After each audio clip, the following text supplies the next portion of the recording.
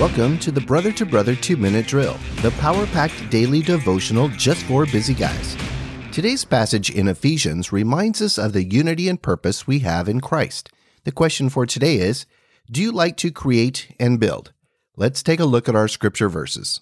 Ephesians chapter 2, verses 19 through 22.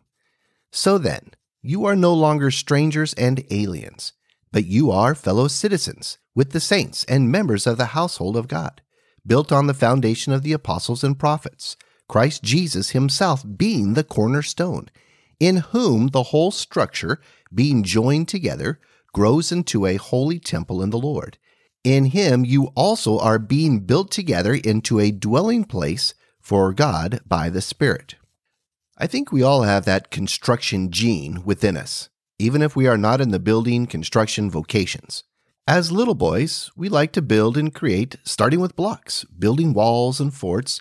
Then as we get older, erector sets, for those of us over 50, Connects, and of course the universal building blocks, Legos. Some of us continue to create and build into adulthood and become contractors, architects, engineers, or skilled tradesmen. As one who is not in those vocations, I do admire their skill and work to create in their minds and then put it on paper and then building the structure. Then begin the work with the foundation, ordering materials, and construction to its completion. How fulfilling it must feel to see a tangible result of your imagination and work. You may have felt that if you completed a backyard treehouse for the kids, or built your own home, or even a downtown skyscraper. The Apostle Paul is illustrating the truth of Christ's gift of grace through faith is offered to all, and we, Gentiles, are no longer outsiders looking in. We are members of the household of God. We are both a spiritual and physical temple, God's dwelling place. You are the construction blocks.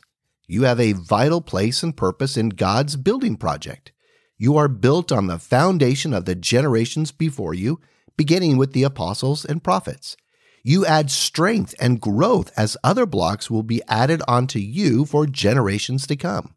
This building is joined and held together by the power and work of Jesus Christ as the cornerstone.